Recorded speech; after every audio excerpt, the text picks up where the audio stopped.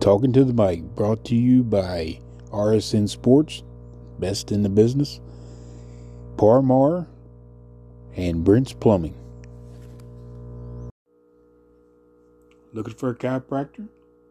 Try Hill Chiropractic, Main Street, Madison, and Logan. They'll treat you like family. Before we start episode 19, I'd like to take this time to thank everyone in the healthcare industry that are trying to keep us safe. Frontline nurses and doctors, you're much appreciated. I also want to thank all my doctors and nurses, including my wife and mother, that have nursed me back to health. Thank you. Hey, folks, welcome to episode 23 of Talking to the Mic. I have a special guest today, man with West Virginia coaching ties, and has become a very successful high school coach. Coach Tom Adaria, are you with me? Yeah, Mike, how are you? Good, sir. How are you? Thank you for coming on the show. Thanks for inviting me. I appreciate it. Well, the pleasure's all mine. But, Coach, before we get started, still focus in on your background, your athletic career, your coaching career, and anything you might think we want to know about you. Okay, I went to a small Division III school in Ohio, Mount Union College, and I started my coaching career then at a really nice big high school, St. Edward's High School in Lakewood, Ohio. In fact, one of my players there was Eric Lester, who ended up at WVU. A teammate of mine. Yes, and then I left there and went to Mount Union College, and I coached there for 4 years. And after that, Don Nealon offered me a graduate assistant's position at WVU. I did that for 3 years. Then I went to Navy for 3 years, and while I was at Navy, the head coach, Elliot Uselak, got fired, and so we were all out of a job. I ended up at a high school in New Jersey, Holy Cross High School. I was there 11 years, and during that time, I think 6 of my players ended up at WVU playing for West Virginia. And I left there, and for the past 18 years, I've been the head football coach at Burlington Township High School. And very successful coach. I've been very, very fortunate to have great players. Well, Coach, we all know great players are good, but it also takes a great coach. And, my view on that is this, that you could have a great player, say a great tight end, mm-hmm. and there would be a coach that might put him at guard. Yeah, that is true. Putting your players in the right spot. I got a funny story with that one, too. When I was at West Virginia, we had a great player, Ronaldo Turnbull, but he played about 4 or 5 different positions before they figured out, hey, you know what? He'll make a great rush end, and he ends up being a number 1 draft pick. Yeah, also a teammate of mine in my freshman class. Yes. Great player, great guy. I'll tell you a funny story about Ronaldo. He came from one of the islands in the Caribbean. I can't think of which one it was, where the average temperature, I believe he told us, was 85 degrees. Yeah. Well, as well as I do, Morgantown can be a cold place.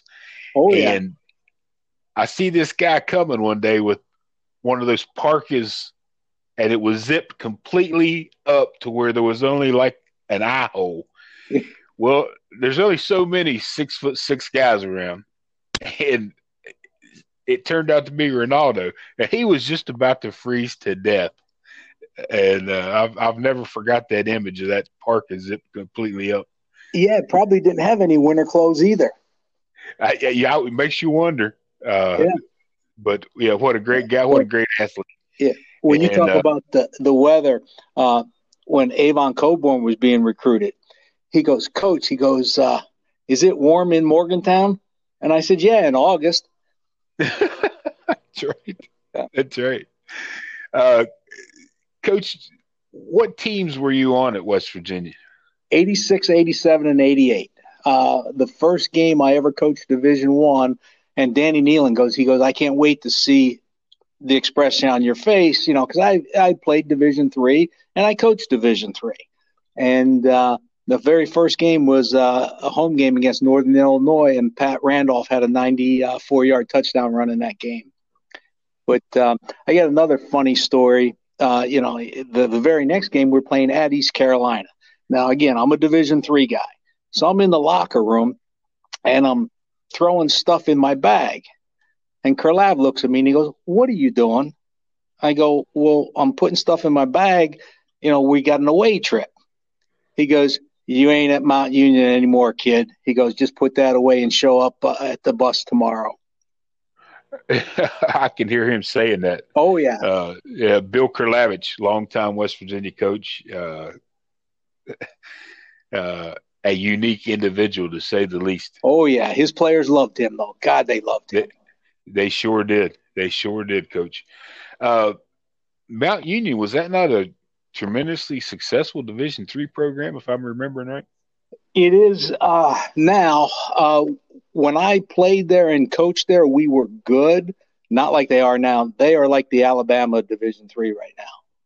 That's what I was thinking. Yeah.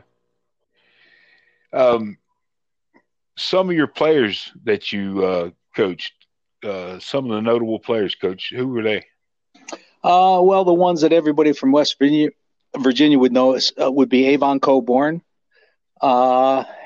And a funny story of that is he played in the Continental Tire Bowl, and the tailback from both teams actually played for me. Avon at West Virginia played for me, and then Wally Lundy at Virginia played for me. So that was kind of a unique experience. But I had Avon, I had Kenny Sandor, Kevin Landau, Brian Pukenis, Casey Schiller, and Isaac Irby was recruited by Coach Nealon and went there. And after Coach retired, it wasn't a good fit, and he transferred to Hofstra. So I had, and I hope I'm not missing anybody, but I know I had at least 6.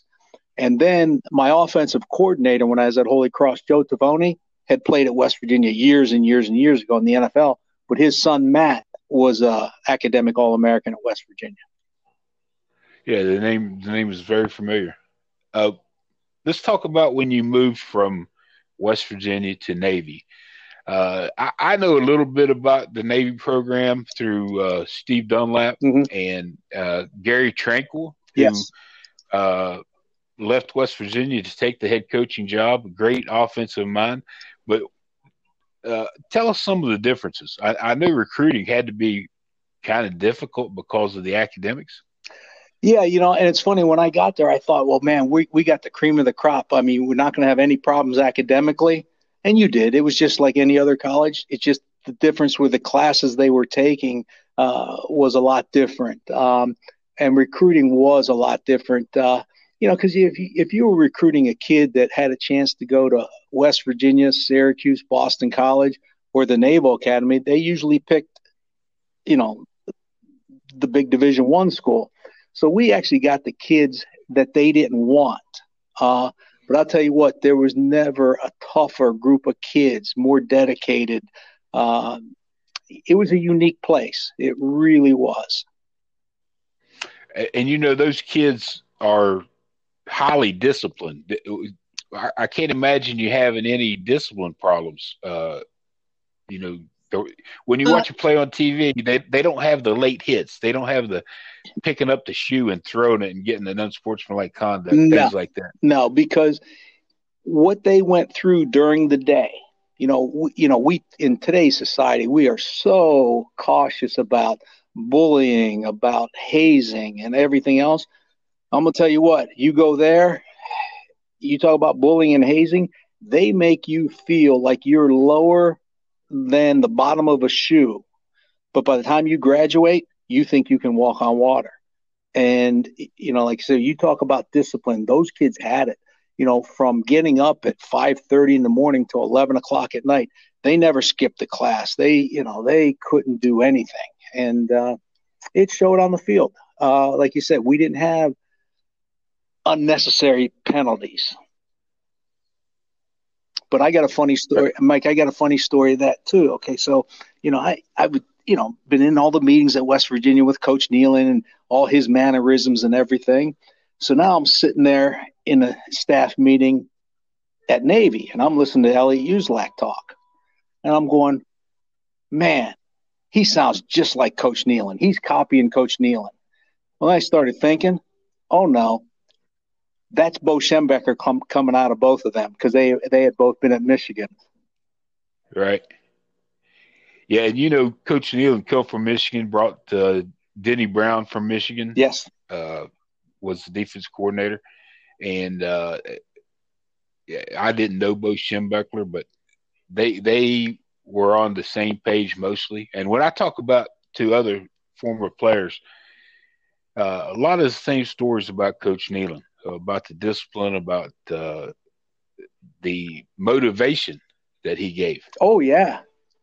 I use a lot of his stuff still today, just like the practice schedule. I use Denny Brown's terminology on defense to this day, even though we've changed our defense a little bit based on the spread, the spread offense. But my base defense today is 63, and that came from Denny Brown at West Virginia. Yeah, much respected by his former players as well. And I still actually talk to Coach Brown. Go ahead. Well, I do too on Facebook. We message every now and then. Yeah, he's still kicking. It's still wide open. Let me ask you this about Navy, Coach.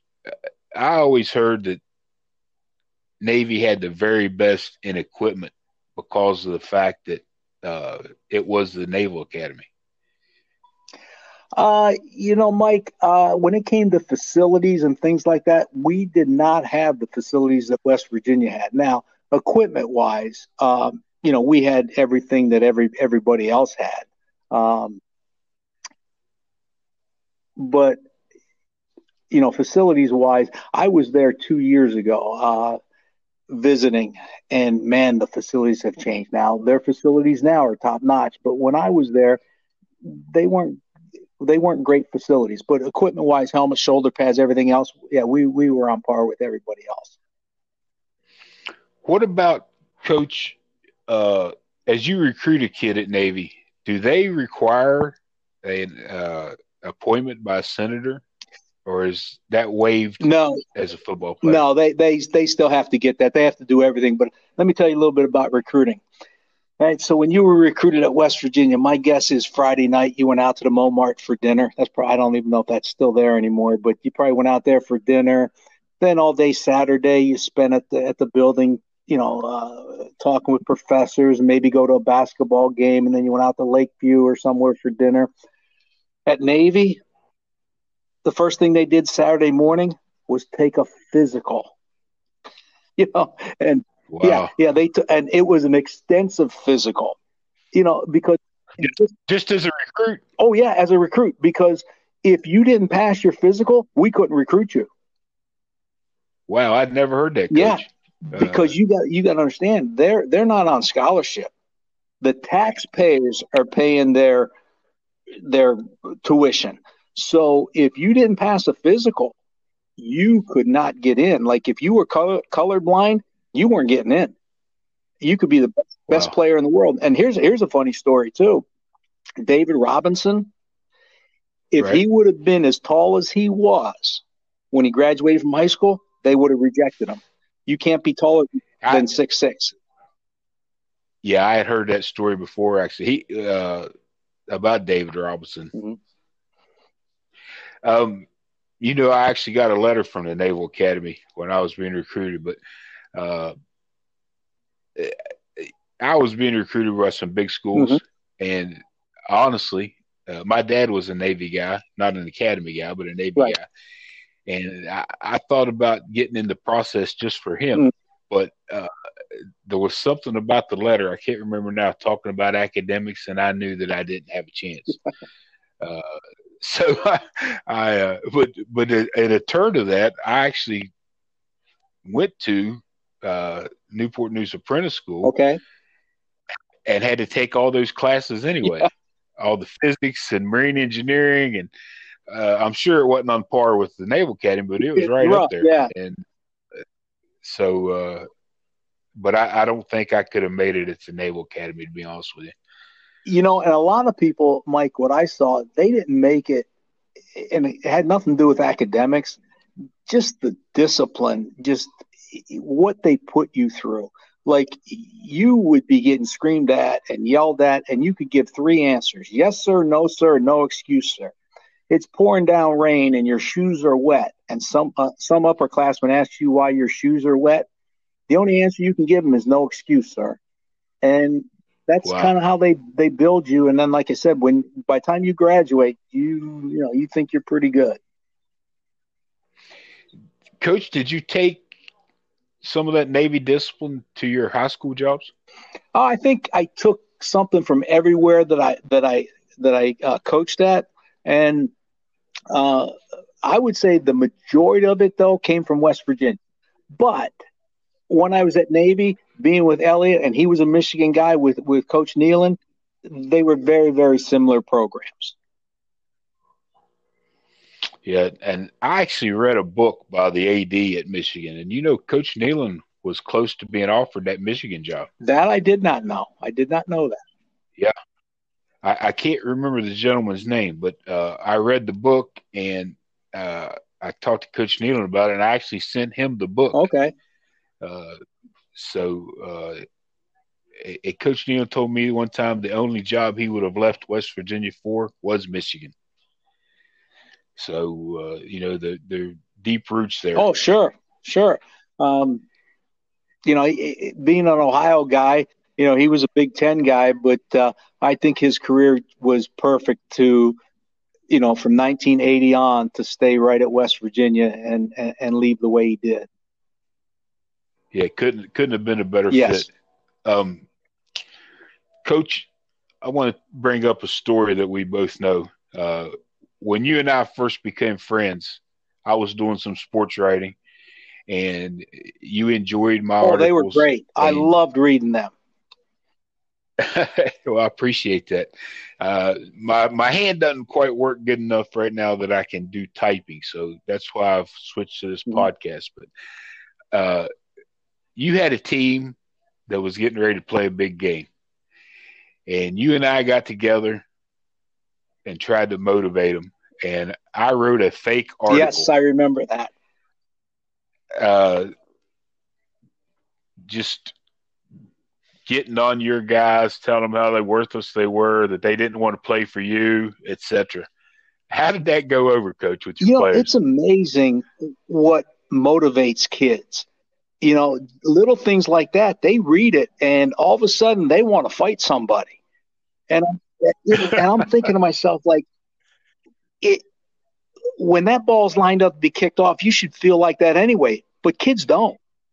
Little things motivate them like that. And Mike, when you wrote that story about, just little things like that, how they weren't good enough to compete with this team and they weren't ready to play.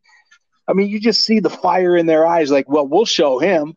And it's funny. Yeah, that's and great. I got a lot of stuff, though, really with motivation from Coach Nealon, too. Like, he would put stuff up and I would be like, just shaking my head. But then when I thought about it, I'm going, this stuff really works. He would have us put signs up all over the locker room when we're playing Penn State, white hats and black shoes. He would talk about this little guy is crawling out of a tunnel and this big guy just punches him back down there. And he goes, little guy keeps climbing up, the big guy keeps punching him down. Well, eventually the big guy gets tired and the little guy gets out. And that was his point, that, hey, we're the underdog, but if you keep trying in the fourth quarter, that other team just might give up. And he was right on so many occasions. Yeah, he used to say something like, if they punch us 49 times, we're going to punch them 50. Yeah. You ever heard him say that? Yeah, you punch him in the mouth. And he was right. And the whole thing was, he was telling us, no matter what, just keep playing. Just don't give up. And he was right. Yeah, he was a great competitor. I love my 3 years there, Mike. I love those 3 years. And, you know, as a kid, going to his football camp, he stood me up one time in front of everybody and said, "You'll get bigger and stronger and play for the Oh Mountaineers, man, right?" you got to feel like $1,000,000. Oh, it Being was. a And West I Virginia was guy. just a punk.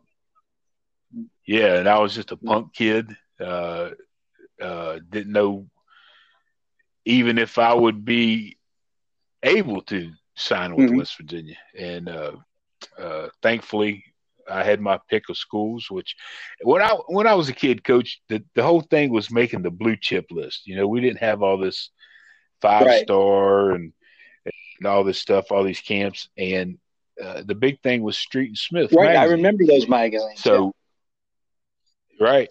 So one day I'm somewhere and there's the magazine rack and pick it up. They had listed the top 100 high school players in the country, and I was on the Wow, list. that's amazing. And I was thrilled to death, Coach. And so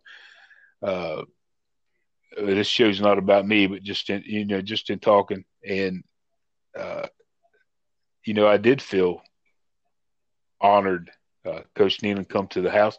He actually came to basketball practice, and we left there and went to the house, and he offered me a scholarship. And Steve Dunlap was with him, and he said, "Are you kidding me? You know, I've been down here 100 times, and I couldn't get you to commit. And Coach Nealon comes one time, and you commit." Oh, yeah. But he just had that about him. He always said he would never offer a scholarship to a kid that he couldn't win a championship with. And I was the only West Virginia kid to sign that year. They made a huge deal about it, and they went on to visit every high school in the state to see if they passed up on somebody. So, because we always wanted to get the best kids out of West Virginia. And I could when you said that, I could just picture Dunlap saying that. I could just picture him. I actually talked to him a week or so ago. So you talk about a smart football coach. We'd be in staff meetings, and there were a couple of times, "Hey, Steve, would you slow down? We can't keep up." Like, he was that good. He knew football. Yeah, I've heard that. I've heard that about him. And known Steve for a long time. He's actually, I think, a distant cousin of mine, but I don't think he would claim that. But yeah, the staffs at West Virginia, Coach Nealon done a really good job from day one, from his staff until his entire career. The thing I noticed about him when I looked at other staffs, he was very, very loyal. Like guys like Kurlav stayed with him the whole time. Dunlap, Doc, guys, there was loyalty both ways, and I never saw him get rid of people like I saw on other staffs. You're exactly right, Coach. And those guys you just mentioned, a guy like Kurlav, he was a bigger part of that program as anybody. Like you say, his players loved him. Even the guys that didn't play for him directly loved him. And just the core of that staff. And he was very loyal. And it went both ways. And when you have continuity, like Mike Jacobs was there forever, Dave McMichael, Doc, just when you have continuity like that, I just know it on my staff.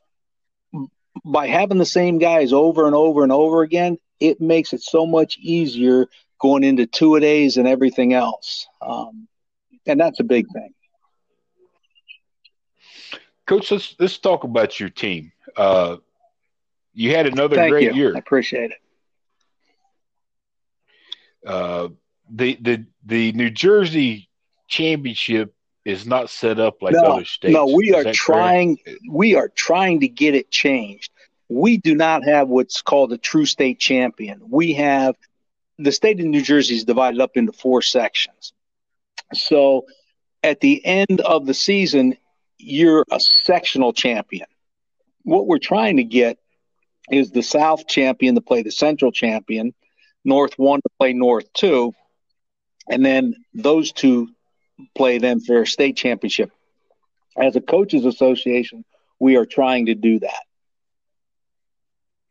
So a true playoff system crowning a state champion. Right, because right now when our season ends, like 2 years ago, we played for the South Jersey State Championship, or what I'd call the South Jersey Sectional Championship. Well, what we're trying to do is when that game's over, then the South play the Central for a champion, and then the winner of that game play the North champion, and that would be a true state champion. Now, when I was at Holy Cross, there were only like 40 parochial teams in the state, and they divided up into 4 sections. The biggest 10 schools and the next 10 biggest schools. So in 2000, we had beaten Don Bosco for a state championship. We had a kid kick a 47-yard field goal as time expired to win the game 41-40. Wow. But that was a true state champion because it was north, south, central. It was all of Jersey. But in the public section, they just put you in by, where your school's located, South Jersey, Central Jersey, North 1 or North 2. I understand, Coach. And, here in West Virginia, because of the COVID, they actually had to crown a state champion without playing a game, which nobody was really happy about. But I guess if you wanted to try to defend that, they were concerned about safety, and all the schools played by the same rules when it came to it. Which I understand. Like for us, we didn't have any conferences this year. We didn't have any playoffs. It was almost like the old bowl system. And at first I didn't understand it, but then when I saw what was going on, I'm going, okay, we played 6 games. I'm sorry, we played 7. Somebody else played 4. How can you have a state playoff or even a conference where people aren't playing the same number of games? So what they did, is almost like I said, almost like the old bowl system. In South Jersey, my team was voted Group 3 Team of the Year. So it's almost like the old bowl system, where, like you said, hey, they voted a state champion, so which I can understand with the COVID. I understand it. Yeah. Did it affect your team much, Coach? It didn't at first. We got through 6 games, and we were getting ready to play our 7th game on a Wednesday, and one of my kids on the JV team had it. And the difference between a high school and a college with the contact tracing, it was just easier for them to say, well, somebody on your team had it, shut it down. Where at Clemson, the quarterback had it and they put him away, but everybody else, could still play. But in high school, they shut us down for 2 weeks. So we took 2 weeks off, and we found us one more game. So we played 7 games, and then the season was over. So, yeah, it did affect us, but not as much as I saw other teams be affected. I mean, I saw teams play, 3-4 games, and that was it. And I just feel bad for not only the players, but I looked into the stands. I mean, we could have, 500 fans there total. So you had parents there and some other people, but you didn't have any students there. You feel bad for that. Yeah, and it's one of the things that I feel bad for the kids. Not only is they're missing out on competition, but they're also, like you said, the 500 people in the stands, they're missing coming out of that tunnel. And not even the players, but the normal students that go to the games. There was no homecoming this year. You don't know if there's going to be a senior class trip. I just feel bad for these kids missing out of high school experiences that you're never going to get back. Exactly, Coach. And also they're missing out. The kids that are being recruited, they're missing out on a great experience. That's a big one. Restrictions. I mean, nobody's coming into the schools now. I'm getting emails and they're setting up Zoom meetings. But like last spring, the game has changed so much since I was at West Virginia in terms of recruiting. Now spring recruiting is the big deal. And if you don't get offered by the end of your junior year, you're probably not going to get offered. So last spring, all the schools are shut down. Nobody's coming in recruiting. basically they're recruiting just off of film right now. Yeah, what a difference! Because some of my fondest memories are the trips I took, the coaches I got to meet, the places, and just be honest, the attention you're getting as a 17-year-old. I went to Penn State. I went to Penn State and sat down with Joe Paterno, who at the time was. Yeah, how do you say no to him, man? Yeah. Right. Well, I did. Yeah, I did though. I actually did. Yeah, we sat down and he pointed out the window and said, "That's Mount Nittany. Whenever you look at it, your heart ought to go pitter patter." And then he offered me as a junior, and really a couple of things. I was a West Virginia kid, first of all, and that's almost sacrilegious that you would go to Penn State. And the second thing was I had waited all those years to hopefully be that blue chip recruit. And I wanted to go through the experience. And that's what I told him. And this was in 83 or 84, I can't remember. And he told me then, he said, we're going to win the national championship. Yeah. In 87. Flat out said it. And of course they had won the one previous to that. But I just hate it that kids are missing out on that experience. Johnny Majors recruited me. So many Hall of Fame coaches, of course, Coach Nealon. So and they are. With this early, recruiting as juniors, like I said, at the end of your junior year, if you don't have a scholarship, you're probably not going to get one. So a lot of these kids are committing, during their junior year, and they've never taken a visit. It used to be, like you said, when you were recruited, you took 5 visits, and they started in December and they went until the last weekend of January, but you took 5 visits. I remember Johnny Ray, he committed to West Virginia, and he had one more visit left, and he goes, well, I want to take it. I want to go down to Alabama. I want to take it. But the coaching staff was not real happy that he was going to Alabama because, until you get that letter signed in February, you're just not sure. But I can't blame a kid. Hey, I want to take my 5 visits. Exactly. And, Coach, they're not even allowed to go watch the games.